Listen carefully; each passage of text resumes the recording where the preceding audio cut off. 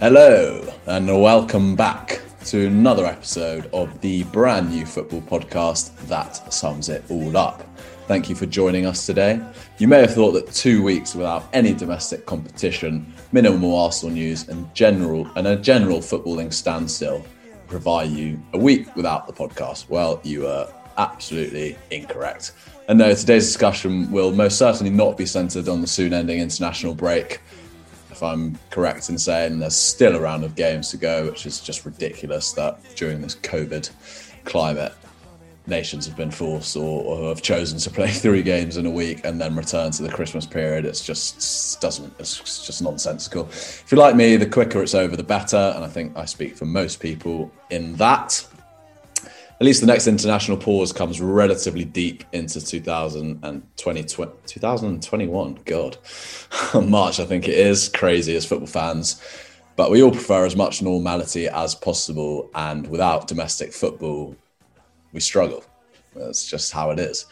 Anyway, we've had our 2 autumnal international breaks. And now is the time, as I said, where fixtures begin to come thick and fast as we move towards the annual Christmas period. And as promised, today's discussion will be centred entirely on fantasy football. Yes, it's everyone's favourite pastime. Sometimes you love it. Actually, a lot of the time you love it. But more often than not, it's quite a struggle to live with it. All things considered, it's just another huge part of the year's competitive footballing focus, at least for me and my guest. So we thought, why not delve deeper into all things fantasy football related. But before we get into today's show, a quick reminder that as per usual, each episode of That Sums It All Up will be uploaded and be available to listen to on Mixcloud, as well as Fresh Air Radio's website. You can also find the other podcast I feature on, Fresh Air's very own Sports Hub, discussing and dissecting the week's biggest footballing matters. In any case, ahead of Saturday's return of the Premier League, which I suppose we'll preview in this fantasy football orientated show, it's officially the 9th round of top flight fixtures. Obviously, some of the teams, Manchester City, Manchester United, Aston Villa and Burnley, I think it is, obviously have only played 8 fixtures. But I thought, what better time than to review the first sort of segment of the season, the first real block from a fantasy football perspective. It's a good way of breaking it up, to be honest. And my guests and I are going to try our best to try and cover the main aspects of fantasy football that we've picked up on thus far and how we can do our best to move forwards in a encouraging and positive way. So yeah, we're going to discuss how it's gone so far, talk about the, as they're commonly known, the big hitters, people who've been raking in those points, the underwhelming point wasters, the placeholders that aren't worthy of your places in the team anymore, and the future squad plans for both my guests and I in light of our performances thus far. So to help me wrap my head around it all, we welcome back to the show. He was previously on to help us discuss and dissect Arsenal's 1-0 win over Manchester United a couple of weeks ago. God, that seems like a long time ago. But yes, Alfie Young is back in the studio. So we welcome him on today. How are you, Alfie? And how have you found the international break thus far? Very well, thank you for having me back on. International break, I'm like you, not overly interested in it, especially when England are being dismantled left, right and centre. But at least we had the slight redeeming factor of a Scotland victory, sort of bit of history, sending them through to one of their first finals in 14, 16 years, is it? Indeed. So I think it might have actually been 22 years. So 22, crikey. Just goes to show, or something like that, just goes to show that it was truly a significant moment for Scotland. And obviously living in Scotland at the moment, as we both are, provided the international break with a little bit of excitement at least. Do you live in Scotland, mate? You live in Scotland? Hey, me and you are you currently recording literally probably directly above me in the same household? I'm not going to disclose our location to the public because that would be very irresponsible. But yeah, we are absolutely in the Scottish country. We are. So, you found the international break a mixed bag then, really? I mean... A mixed bag. Had some excitement. Yeah, or rather, it's been pretty dull as it always is, but there's been a positive takeaway from it because of Scotland. Apart from that. Absolutely. I mean, let's not lie to ourselves. The Scotland game was not the most exciting game in the world, but it brought us some good cheer. So we make do. Yeah, it's an interesting one, to be fair, just touching upon the international break. And I've said it before, given, I mean, I speak from my own position of being a rather obsessive, compulsive and intensive consumer of all sorts of footballing content, be it fantasy football, podcasts, articles, whatever it is, YouTube content. It's where when the Premier League's, on, there's just so much content to get through, which I entirely love on a weekly basis. But as much as the international break is completely dull, and I wish there were less of them, and I find it quite difficult, and I become slightly less attached to the footballing world, I think it does provide a degree of respite from the intensity of content and content consumption, especially when it comes to fantasy football, because I think it is, if you're taking it seriously, like both of us are, I think it's actually a very useful thing to have a week or more when you're not constantly checking your phone and worried about who you should put in, who you should put out. I mean, obviously those thoughts are creeping up on us as we speak, but especially for me, given Arsenal lost on the eve of the international breaks starting. They lost 3-0. One frustrating thing on fantasy football, and it really, obviously being slightly dramatic, and it hits hard in a certain way for me. But to have that space afterwards, I think is invaluable for reinvigorating and refreshing your capacity to then engage again in fantasy football and following a team who you love. So yeah, I suppose that's my positive spin on the international break. But yeah, I was wondering if you to some extent can sympathise with that view. Yeah, I mean, it's always good to get some distance, especially, as you say, not just from the sort of intensity of the Premier League itself, but if you're doing fancy and that kind of thing, gives you a nice bit of perspective. Take a step back from all things, let them sort of settle down before you go again. I always find it slightly confusing why everyone hates the international break so much. And then it comes around and watching them play, and I realise why we all hate it so much. I think it'd be a nice opportunity to, as you say, sort of see players in a slightly different environment, get a bit of distance from the intensity of the Premier League, and just sort of see them playing for England. But there never seems to be that sort of excitement about it. So it's always good to get a little break from it all.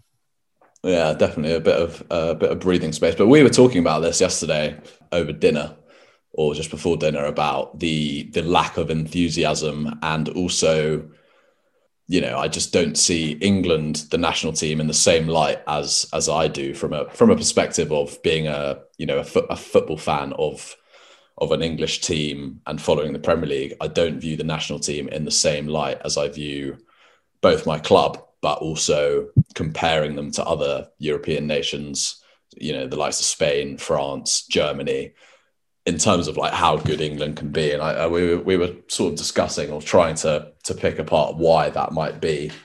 And we sort of came to the conclusion, or at least I was thinking that we've got the individuals and we've got the talent, but you were suggesting that it could be down to the coaching, which, is very definitely a valid sort of criteria to judge the performances of England at the moment. But then also the sort of more general footballing landscape and the traditional strength of these nations, like France, who won the World Cup in 2018, like Germany, who won it in 2014, like Spain, who won it in 2010. Funnily enough, yeah, these teams that we group ourselves with have won not FA Cups, have won World Cups and have been the dominant team in Europe. And I just don't know if England, I mean, no, we're not there.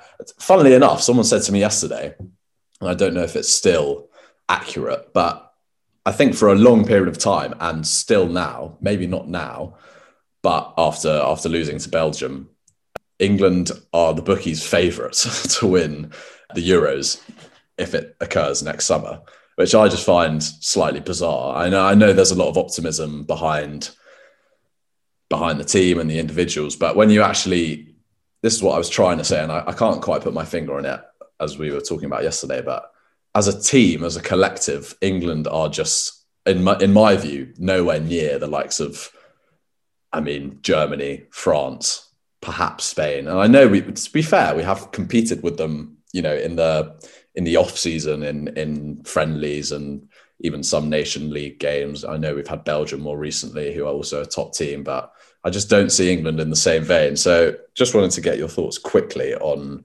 that, your view on the conversation we were having yesterday before we get into some fancy football nuggets.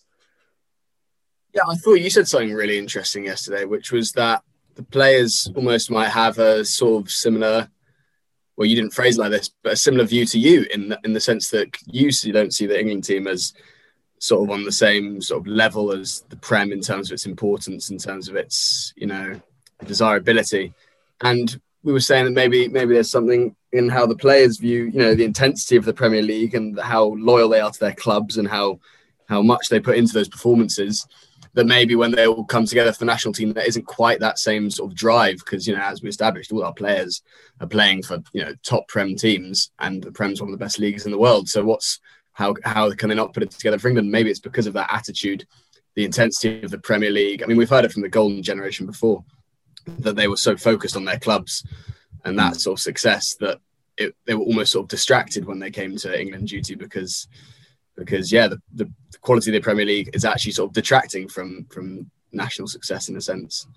It's a potential sort of line of thought I thought was interesting. Yeah, absolutely. And I think just developing that slightly, you know, there's all these stories and we've seen the likes of Frank Lampard, Steven Gerrard, John Terry all come on and talk when they're asked about why, or what they're asked how this, you know, England's golden generation did not, you know, reach their potential in tournaments, because on paper they were a lot of the best players in the world at the time. And like you say, the division within the international like setup in terms of, you know, the Chelsea players sitting together, the intense, ferocious rivalries between the English top clubs and the sort of, as you say, the Premier League really at that point, you know, starting with the beginning of the 2000s, you know, just shooting off as the best league in the world.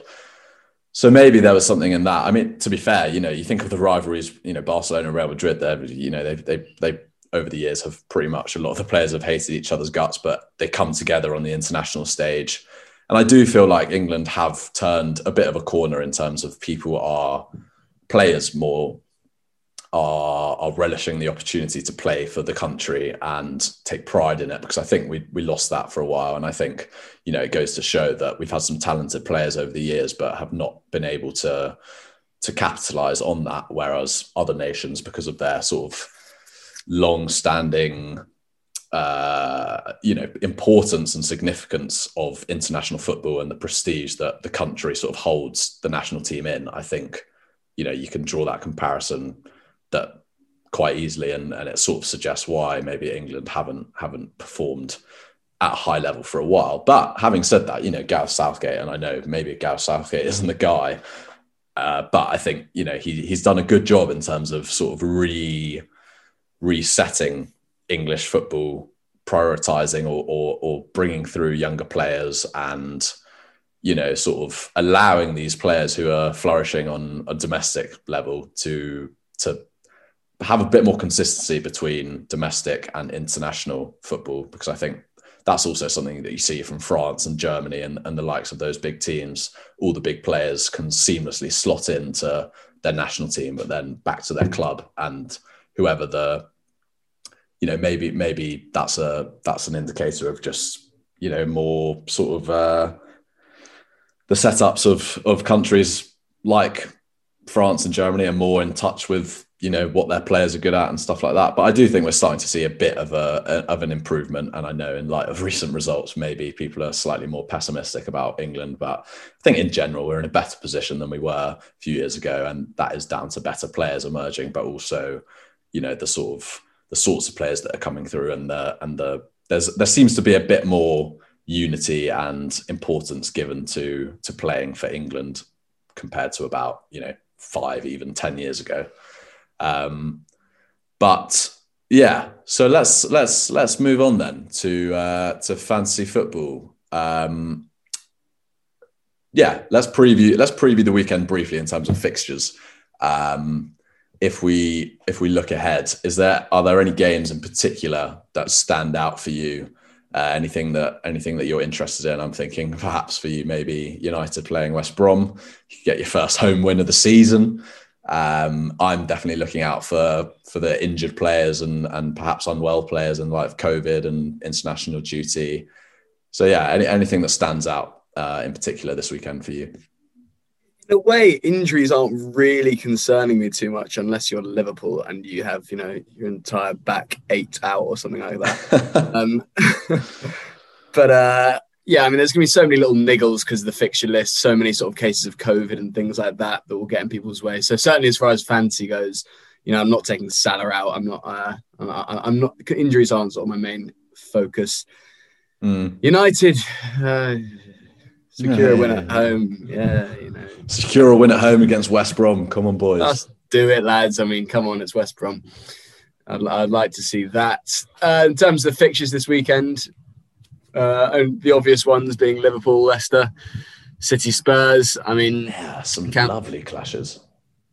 Can we see, everyone's favourite fantasy duo perform against City? Can we see Leicester, Vardy continue to upset Liverpool's now weakened defence? These will be the things this weekend, really. Yeah, absolutely. So there are definitely, as there always is when we've had a break from fantasy, sort of your interest and focus becomes emphasized. And given the context that we're in with players out injured and certain players performing well and the fixtures that we've got on, I think there's definitely some very interesting talking points, both football wise, but if you extend that to fantasy football as well. So I mean, things that I've mentioned what I'm keeping an eye out for, obviously, just in general. I'm very nervously anticipating Arsenal against Leeds on Sunday afternoon. That's going to be a tough game. Big game. All sorts, team selection, response to the Aston Villa defeat. And as I said, Liverpool, and like you touched upon, facing Leicester on Sunday without Van Dijk, obviously, no Joe Gomez, no Alexander-Arnold, Robertson's a doubt, perhaps no Henderson, perhaps no Fabinho, no Mo Salah, and then there's a couple other injuries of sort of long-standing, the likes of Alex Oxlade-Chamberlain, Joel Matip is very regularly sort of injured. His match fitness Thiago still out? The most reliable. Thiago, yeah, another name that I completely forgot. I think he's still out. I don't know quite what's going on with him, but yeah, they've just got a ridiculous number of injuries. And you sort of forget that Leicester, who they're coming up against, also, I mean, not to that extent, but have been dealing with pretty similar injuries in terms of importance to their team, or maybe not, because we've seen Leicester have been playing very well. But you think of the likes of, we've spoken about this before, think of the likes of, Ricardo Pereira, Wilfred Ndidi, Soyuncu's just come back in, Johnny Evans has been out, James Maddison's only starting to get back to full fitness. Jamie Vardy was obviously a bit injured, but he's back now. So, yeah, I guess what a time for Leicester to play Liverpool. And then obviously Spurs City on Saturday at 5:30 is one of the big ones. We sort of look at that's the blockbuster of this weekend. But at the same time, Liverpool-Leicester is actually pretty massive given the position of in the league, sort of first and third, and the way the teams are playing. They're probably, we're in for a bit of a treat. It's a bit of a challenge. You would not, if you're Liverpool, I think Leicester would be one of the last teams you want to play right now, to be fair. Anywho, so game week 9. Fantasy football managers, there's plenty of issues and conundrums and considerations to deal with. Obviously, Mo Salah has COVID-19, so I don't think I'm pretty sure he's pretty much 100% out for Sunday's game. Not that many people, I mean, maybe quite a few people will transfer him out, but I think both you and I are sticking with him because inevitably he'll be back next week and score a hat-trick or something like that. As I said, there's plenty of other Liverpool players out. Are there any injuries currently that are affecting your squad or team selection? I'm thinking, well, apart from Mo Salah, that is. Yeah, so Salah's got COVID and he'll be back hopefully soon enough. I've got Chilwell and Wilson both out. I haven't actually yet delved into quite the depth of those injuries, but my general thinking is that they don't seem too bad. Hopefully they're still just going to stay in my squad, and I'll bank a transfer for next week. I'm not going to sort of worry too much about getting rid of injured players too hastily at this point. Yeah, definitely. I mean, from what I've heard I don't think Callum Wilson's was too bad. I think it was just a light hamstring issue. We haven't heard, again, like, this is a thing. Well, two things. First of all, international fixtures are still occurring tonight and tomorrow, so who knows what's going to happen. There's already been one round of COVID testing, and there's been, I think, staff and players included, 16 positive cases, which is the most that there's been, since testing started. And that's not even the second round of testing after these next couple of matches. So who knows what could happen by the time, the first game, I think it's at 12:30, Newcastle-Chelsea on Saturday happens. It's just slightly ridiculous. And in terms of like making decisions on players, I think fantasy-wise, fantasy is quite a good way of measuring how difficult it is for teams and managers at the moment, because you just don't know which players are going to be fit, who might pick up an injury. Like Ben Chilwell, for example, had to be taken off against Belgium after 35 minutes or something with a back spasm, but then I've read that it's not that serious and he's with the squad for the Iceland game tomorrow night. But if he plays, what does that mean for Chelsea on Saturday? There's Jordan Henderson as well. So there's definitely examples of players who are slightly doubtful, but you don't want to be making decisions on them too early, because then they might be all right and then something else might crop up with your team. So I think, as you say, banking transfers, and we'll get on to the importance of just being smart in fantasy football at the moment, is more important than ever, I think, given the external context that football's dealing with at the moment. But so yeah, you said Salah, COVID, and then you got Chilwell and Callum Wilson with flags next to them. So, I mean, that's three of your players. Do you want to give us a quick run through of your squad as it stands? And yeah, just sort of a general outline of where your thoughts about the squad and your starting 11 and strengths and weaknesses. I'll go through my all my players and then sort of talk about them a bit. I've got Martinez and Ryan in goal. Lamptey, Chilwell, Kyle Walker-Peters, Dallas, and Charlie Taylor at the back. Dallas. I've got Salah, Son, Grealish, Podence, and Andre Frank Zambo Anguissa. What a name. Anguissa. Anguissa, my main man. Kane, Dominic Calvert-Lewin, and Callum Wilson up front. It's a well balanced. I feel like it is quite well balanced, and one of my sort of main issues at the moment is that I'm actually relatively happy with my squad, and for all the players that I want to bring in that I feel like I'm missing out on, there's not a lot that I want to change. With the exception of maybe getting rid of one of my Spurs players.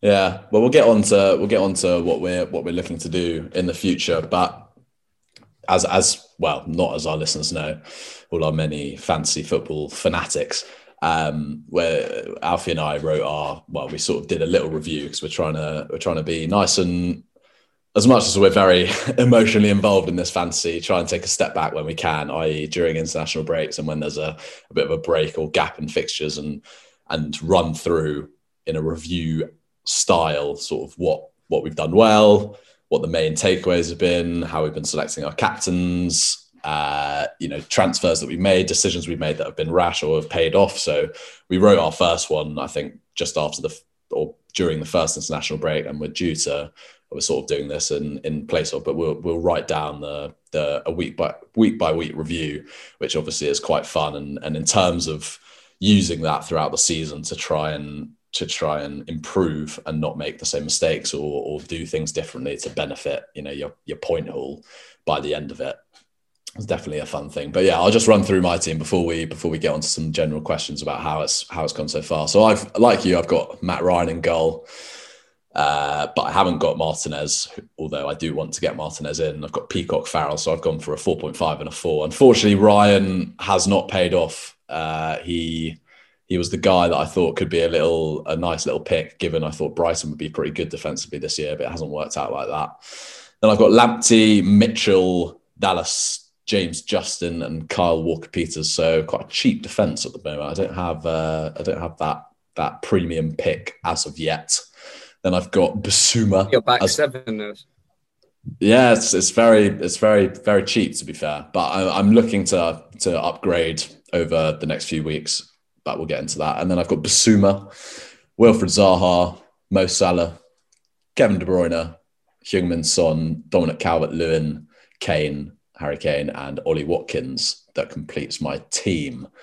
So yeah, let's pick this apart slightly. So not just based upon your current squad, but who have been your big wins so far in fantasy? Who's done well for you? And by the same token, who's not done so well from you? Who's not done so well, or like who have you missed out on? So your highs and your lows thus far. Sloggers. Well, so one thing I've taken some sort of solace in is that I've done well to get in the players who are doing well sort of before the hype ends, before they start sort of falling off. So I didn't have Salah, Son, Kane, or DCL at the start of the season, although don't get me started on how I had both Son and Kane in my first draft of the squad and removed them. But so, yeah, I did sort of well to bring those guys in before they sort of dried up or before their, prices got too expensive. So I've got the kind of the good main lads in at good times. In terms of points I've missed out on, the real bane of my existence at the moment is Jimmy Ward-Prowse, the man himself. Brought him in at the start of the season as a little bit of a rogue shout for my 6 mil midfielder. Did nothing for 2 or 3 weeks, and I thought, right, fuck this, he's gone down 0.2 or something. Are we allowed to swear on this? I mean, yeah, you know what? Who cares? Because now it's uploaded. Why not? It will be uploaded to Fresh Air, but it's not being broadcasted live. So you know what? Keep it to a minimum. But I'm not gonna tell you off. Absolutely. So yeah, Jimmy Ward-Prowse has since been banging them in left, right, and centre, which is been great pain 2 weeks where he got 11 and then 17, didn't he? He scored 3 free kicks or something like that. So and you missed out on that. So yeah, that's pretty tough to deal with, mate. Unlucky. I also brought in Pulisic instead of Ziyech, which was pretty depressing. Yeah, but got injured about 3 days after I brought him in.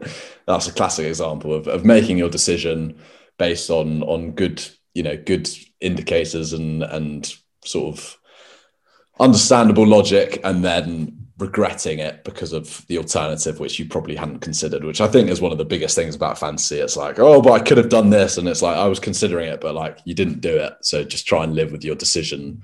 If it pays off, then you've done well, and if not, then that's your decision. Sort of think where you've gone wrong. And as I'm saying that, I'm really just thinking of me leaving Ollie Watkins on my bench last week with 13 points, which was a tough call to make. But I won't be doing that again. So maybe it needed to happen. Who knows? But you're right in terms of not worrying too much about certain things you miss out on, because I would be really silly right now to just straight away bring Ward-Prowse back into my team. Because he's probably, he might get some points later on the season. Maybe I will at some point. But if I brought him in right now, he's guaranteed he'll blank for 3 weeks before he gets any more points.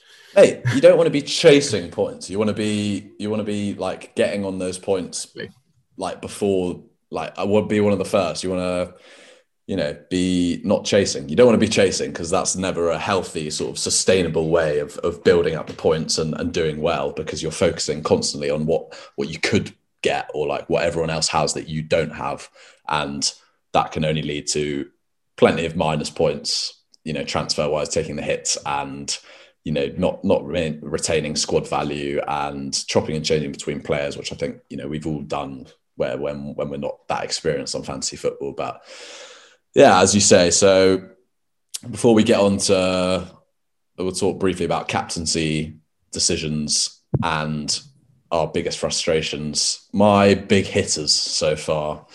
Well, I've had Dominic Calvert-Lewin in since the beginning, that was a great call.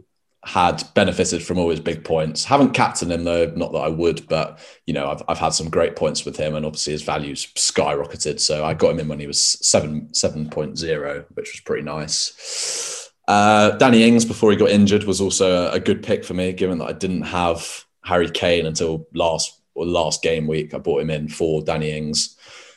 I stuck with him and he did decently well.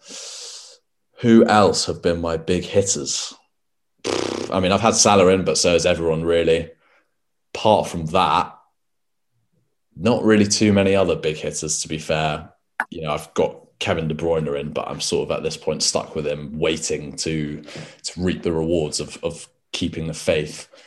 But yeah, those have probably been my big hitters. So I will. Yes, I will.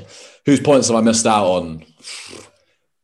I mean, it's easy to say like someone like Bruno Fernandes, not that I ever probably would have gone for him, but that's more of a case of seeing like, oh, it makes so much sense to have him in away games. But, given that I opted for Son rightly, albeit quite late, but we'll get onto that in terms of my biggest frustration. Well, I don't even know if that is my biggest frustration anymore. Probably still is. And yeah, whose points have I missed out on? I guess I was quite late on the Son and Kane train. I got a good week from Son and a good week from Kane, which I guess was pretty good, all things considered. Brought them in at the right times. And yeah, I guess there's been other people that I missed out on, but in terms of having Kevin De Bruyne in and then him not really producing or having the potential to produce, missed a penalty, getting minus points. But I guess that's not really missing out on points. That's just Kevin De Bruyne not doing the business, which is a bit of a shame. But yeah, let's get on to the captaincy. How have your captaincy selections fared thus far? That is my biggest frustration, I can tell you that much, is that I feel like I've gotten some decent points, I've had some decent players, but I have yet to captain a double-figure haul. I keep getting, maybe a 6, maybe a 9 even, but I've not yet got a 10, a 12, or a 16 for my captain, which is what you really need to be making that differential. And everyone else, you need to have those, those big jumps in points. I mean, half your week can be your captain if you've got like a 15-point haul captain. That's 30 points on the board. That can be half your week sorted. So I really need to start nailing those, and maybe I'll start to see some progress. Absolutely. I don't think you're alone in that, to be fair. I mean, my best captaincy haul was last week when I captained Kane, and that was 18 points. He got 9. So yeah, I guess the players that I've had, I mean, obviously Salah's got a couple good scores, but I've, for whatever reason, opted to select my captain from elsewhere that week. Yeah, I guess the captaincy thing is massive, and that is the thing that will start to separate those who are going to make it this year and those who are sort of going to stagnate into mediocrity. Because and also you got to think about it, like the games are coming thick and fast now. If you can get a couple of bang on nailed on captaincy picks, like you say, who are getting 8, 9, 10 or plus points, you're really, it's so important. I mean, it's obvious it's the easiest way to get your points, choosing the right captain, but it's quite difficult, and we'll talk about maybe we'll talk about towards the end of the show how we can try and do a bit better. But yeah, let's just touch upon your biggest frustration so far, and I'll do mine. I mean, you sort of already touched on it perhaps, but was there anything else that you're frustrated upon, or was that the James Ward-Prowse thing? No, the captaincy thing. Oh, that's your biggest frustration. Yeah, fair enough. That's my biggest sort of that's what's really hindered me so far. Missing out on points is one thing, not getting certain things, but having consistently made sort of average captaincy decisions for 8 weeks now, I'm getting a bit bored. Yeah, no, that's very fair enough. I mean, I'll just touch upon mine very briefly because I don't want to reopen those wounds. But having started with neither Son or I had Aubameyang, and then I moved to Son after his 24-point haul against Southampton. And then he hit the bar, I think, twice in the first half against Newcastle. and then got taken off injured. And it was sort of said that he was out for it with a serious grade hamstring injury for 2-3 weeks. So I thought, oh, well, this is just terrible and annoying. But I thought, oh, no matter. It's an excuse to upgrade to Kevin De Bruyne. And he's looking quite good. And he got a good first week under his belt. So then I bring in De Bruyne and I think Jimenez as well or something. I took a -4 and it made so much sense at the time. And then lo and behold, Son starts, a few days later, gets 18 points or something like that, and gets 13 his next game and blah, blah, blah. Meanwhile, De Bruyne gets a blank, another blank, and then gets injured. And I was just like, anyway, we'll draw a line under that. That was my biggest frustration, probably. Or the Ollie Watkins on the bench. Quite blank, probably. Bear in mind. He got an assist, but he just missed a penalty, which took all his points off. Well, that as well, yeah. That's De Bruyne has definitely been a bit of a frustration, but I think a traditional blank, a tangible frustration in and of itself in terms of what I've had and my capability of getting more points. Obviously, the Ollie Watkins thing was particularly hard to take because of Arsenal losing 3-0 as well. So I've learned from that. I'm going to take it on the chin, or I have taken it on the chin. It's not been an easy thing to take on the chin. Don't get me wrong, but so let's move on to the bigger picture. The main takeaways from the first 9 weeks. We were talking about this last night. So do you want to give a go at sort of broadening our fantasy football managerial mindsets and picking out the key strands of strategy to become a good FPL manager? You mean sort of generally or contextually based on what we've seen so far? Well, no. So, for example, from what we've seen so far and in general. So, for example, if we're talking about the defence, everyone's sort of invested in Trent Alexander-Arnold and Andy Robertson, or at least, if not both, definitely one of them for the first 9 weeks of the season. And Robertson, to be fair, was a decent pick initially, but as we've seen with the lack of clean sheets and Liverpool's injuries and all sorts of crazy stuff going on, perhaps investing in those premium defenders hasn't been the wisest thing. So yeah, trends that we've sort of noticed in the first 9 weeks that perhaps will extend throughout this season. Yeah, so I was quite lucky actually to take Trent out just the week before he got injured, put in Chilwell for him, who got a goal. So I'm starting to massively become part of that camp where premium defenders are seeming more and more of a risk. Especially, Robertson might still be performing, but it's not like Liverpool are looking like they're going to keep a lot more clean sheets without half their defence, and given they've been conceding a lot already. Cheap fullbacks seem the way to go, given there's a lot of goals coming and a lot of goals going in. The age of budget strikers is clearly sort of one to pay attention to. I mean, absolutely. Yes, you've got Kane and Vardy banging him in. But, I picked Wilson at quite a good time. He got me 12 points next week. Adams is looking like a really good option now that Ings is out. And with injuries like that, these cheaper strikers are going to do the business. Which seems like two good places to save money are in defence and attack. Yeah, definitely. And look, it's like, for example, a lot of people have Ben Chilwell now, you included. And I think as much, in a way, like 6 million, you're sort of verging on a premium defender pick, but you're still saving money in comparison to Robertson or Trent, who everyone basically had. And you're getting a better investment given, Chelsea's ability to keep a clean sheet and also Chilwell's ability to get into the box and contribute in an attacking sense.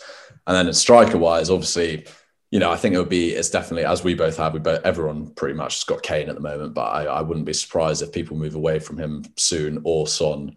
But having, one premium striker, i.e. Vardy or Kane, and then, you've got the cheap guys who all are looking, at the moment, I think Ollie Watkins, Che Adams, perhaps are looking the most promising. I mean, we forget about Patrick Bamford as well, who's had a great start to the season and is still pretty cheap. He started, I think, 5.5 or something like that. He's now 6.1.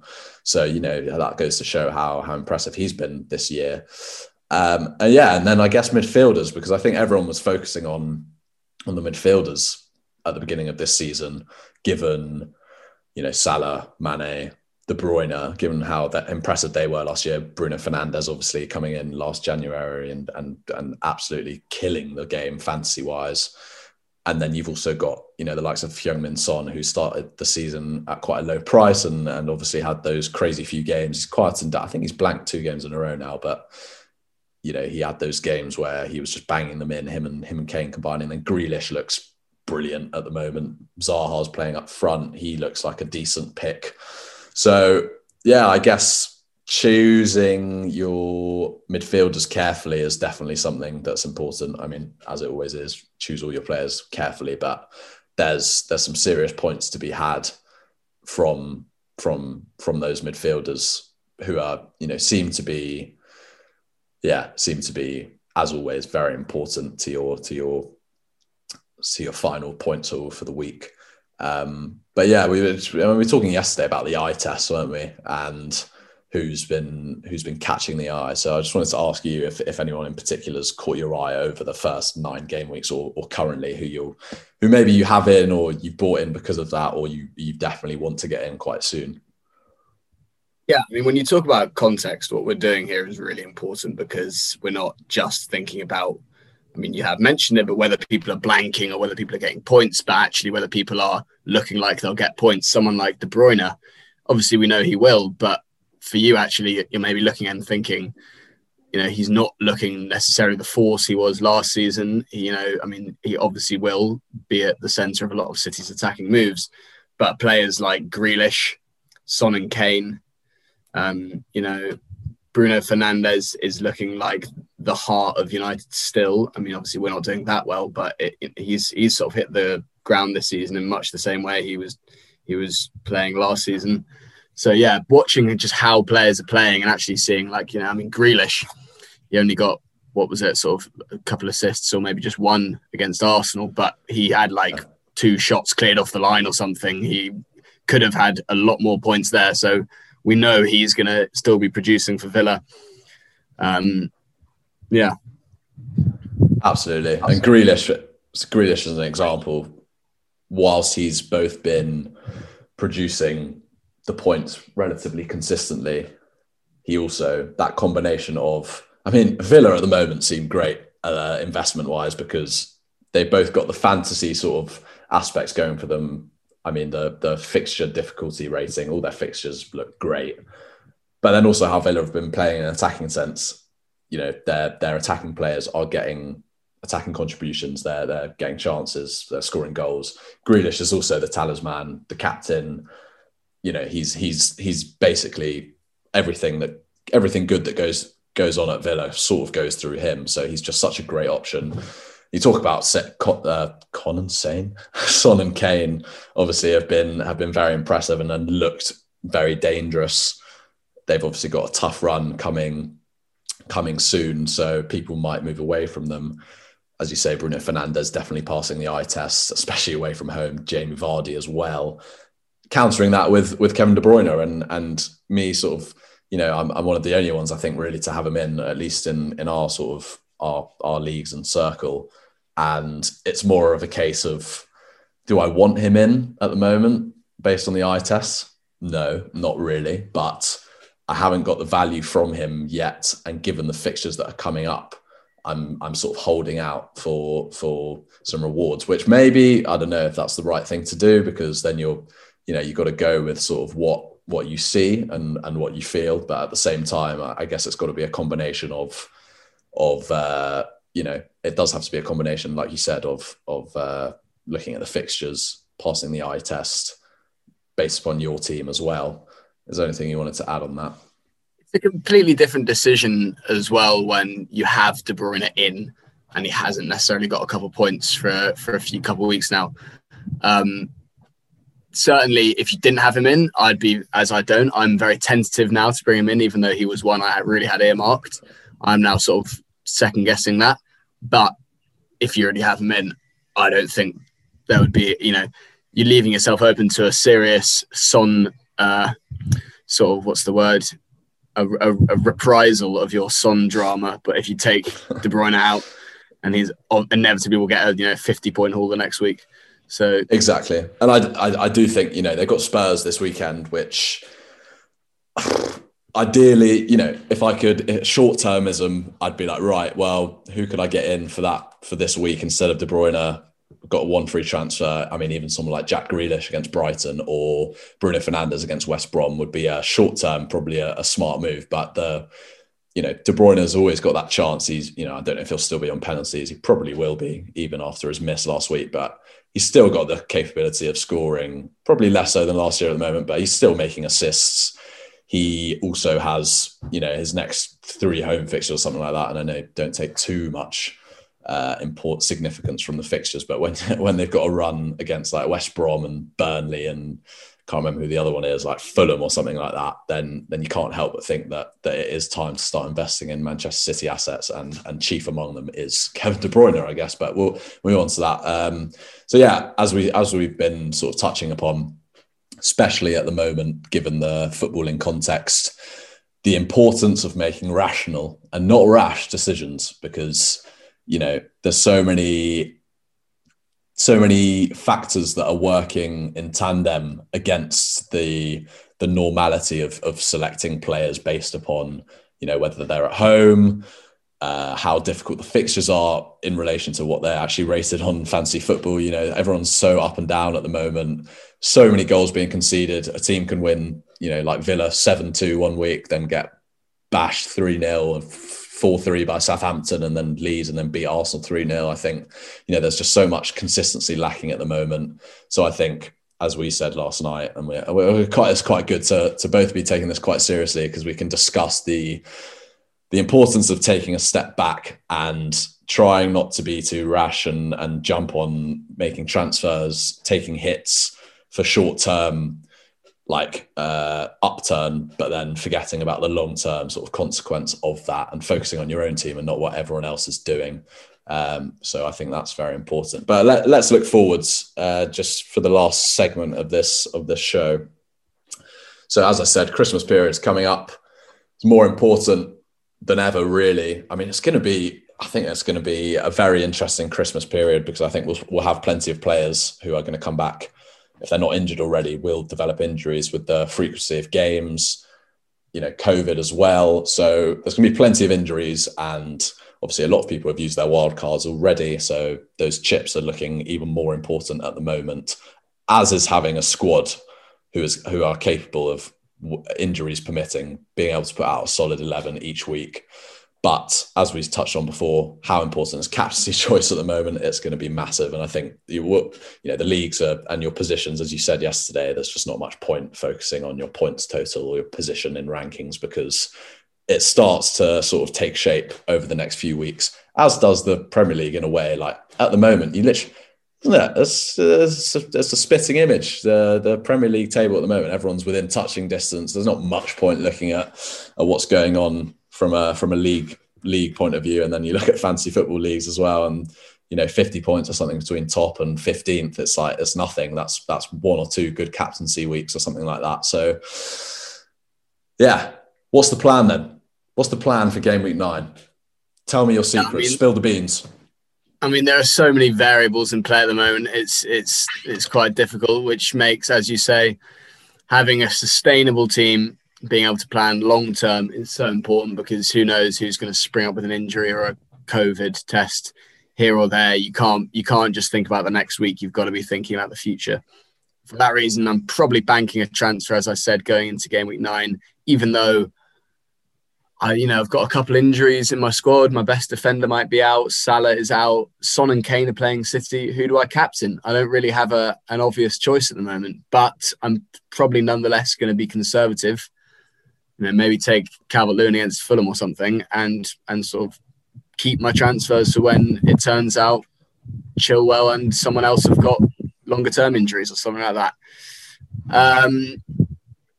Fixtures I'm really looking at the moment. Spurs are taking a turn for the worse, so you've got to get rid of one of them, really. City is taking a turn for the better, so you've got to get one of them in.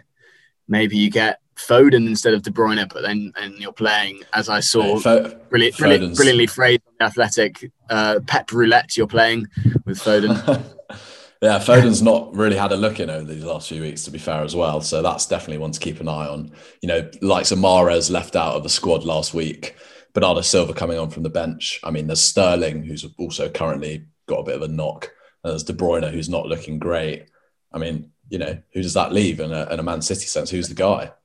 Players like Foden and Mahrez have been passing the eye test as well. You know, when they were playing, looking like they're really going to be at it. It does leave Cancelo, who is also potentially a rotation risk, but you know, at a slightly cheaper defensive price than sort of Liverpool defenders, and he's looking again very good in attack. So maybe he could be an interesting way forward if you're looking for a slightly riskier decision. But and just to ask you briefly, who is there anyone in your current squad who, I mean, you've used your wild card already. Who are the players who are edging ever closer to the chop, or if at all any? I'd say he's been heading there, but then he did get a goal a couple of weeks ago. So difficult to say with him. Son is probably going to get the chop over Kane. That's a very difficult decision to make. Maybe I'll look to replace Callum Wilson in the long term, but he's got a decent run of fixtures as well. So not much. That's what I was saying. You know, there's a lot of players I want to bring in, but actually I quite like my squad, which puts me in a bit of a sticky sitch in a way. Yeah, I mean, I'm just looking here and you know, like you, it's a bit of a tough one this week because there's not an obvious transfer I want to make. I mean, actually, there probably is, bringing Emi Martinez for Matt Ryan.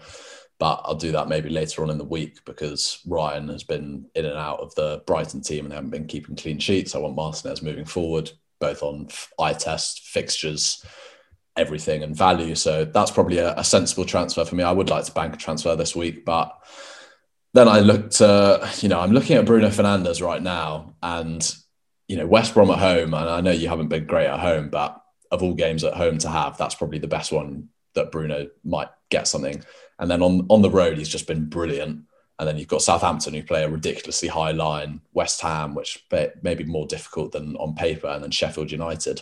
So you've got three away games in the next 5 games, which, you know, Bruno Fernandes is very much he's very much tickling my fancy. Zaha, I've got in at the moment, and we spoke about this yesterday. Probably keep him in because he's got Burnley away, West Brom away, and then Newcastle home. As much as I want to upgrade to Grealish, perhaps long term, maybe keep Zaha in for those next 3 game weeks and then make the change. By which point, also De Bruyne would have played Spurs, Burnley, and Fulham. And if he hasn't done the business by then maybe I look to take out De Bruyne and Zaha for someone like Bruno, Fernandes, and Grealish, perhaps. And then obviously I've still got the 2 Spurs boys in. I like the look of Vardy. I think Gabriel Jesus is sort of going under the radar because he's just come back from injury. There's no Aguero, so it's quite likely he starts quite a lot and will be among the goals, especially when other Man City players are looking just not quite as convincing as before. And, you know, as I've just read this morning, they're just creating a lot less chances. All of their attacking players are contributing less assists, chances created, all sorts. So, yeah, those are a couple of things that are in my mind. But as I said earlier, we've all got the opportunity of some serious fantasy football points over the next few weeks.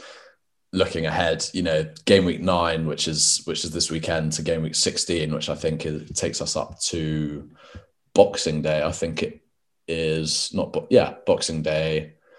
So game week 16, is 28th of December. So just after Boxing Day, you know, we've got 8 rounds of fixtures taking place within 5 weeks, which works out as quite a few games to be getting some points from. And then January as well, I think there's a bit of a break, and then there's even more fixtures. So this is a seriously fun part of fantasy football, I think, at the period we're entering into, as well as being great from a footballing perspective. So much football to get stuck into. But just to finish, I mean, we've touched upon some of these things already, but let's just have a conclusive word on the main sort of the main issues and people and players that we're looking out for, both in terms of team and individual perspectives. So, you know, we've touched upon Man City and whether De Bruyne is a guy you might want to bring in, and who else from a Man City perspective, given the upturn in fixtures and the downturn in Spurs fixtures.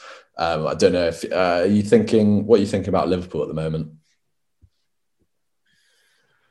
I'm not thinking much about Liverpool in a way. I mean, they're so sort of dominant in attack. They are looking so fragile in defence.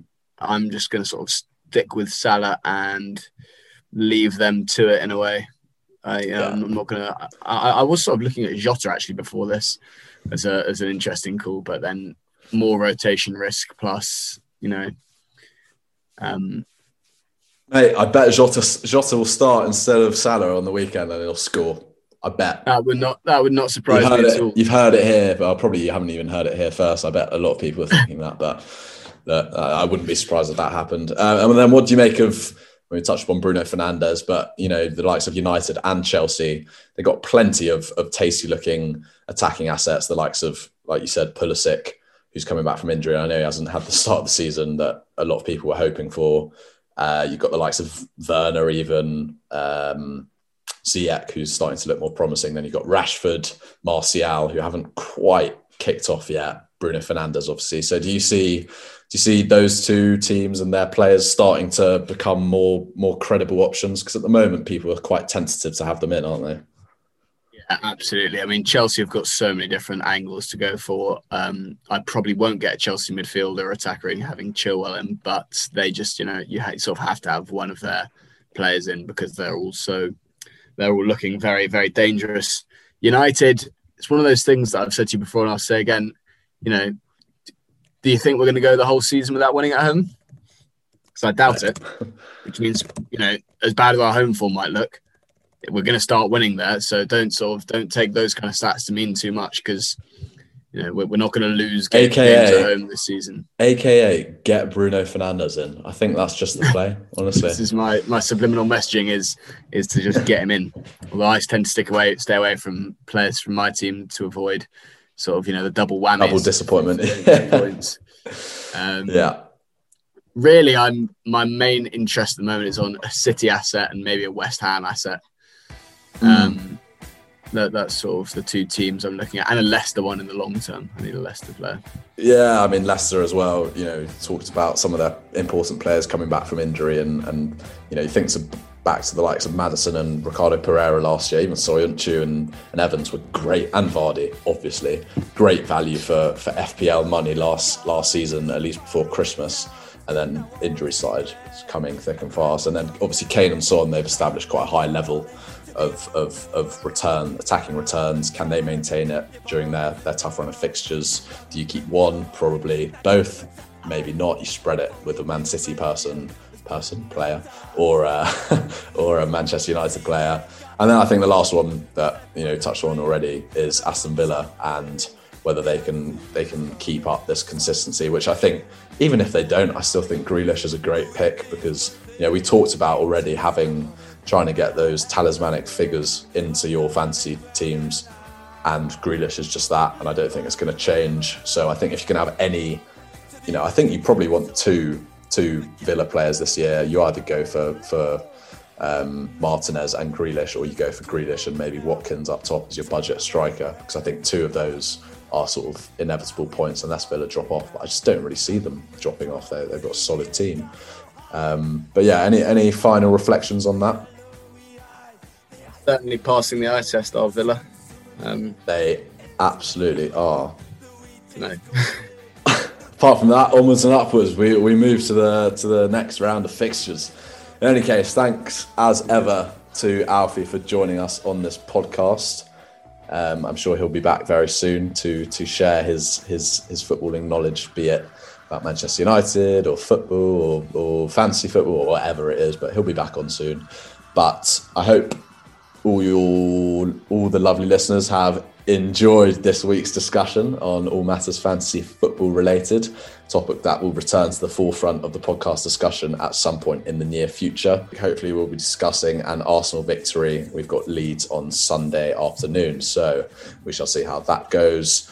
And good luck to everyone who listens, who's got fantasy football going for them this week. I'm sure everyone's going to be enjoying the return of football. We've got obviously Champions League, Europa League, Premier League, all sorts to look forward to. and there's just plenty of football, and there's no pay-per-view, which is great. So we'll have another guest on next week to discuss and dissect Arsenal's game against Leeds, as well as reviewing the weekend's Premier League action. But until then, stay safe, enjoy your week, and we shall see you and speak to you next time. That sums it all up.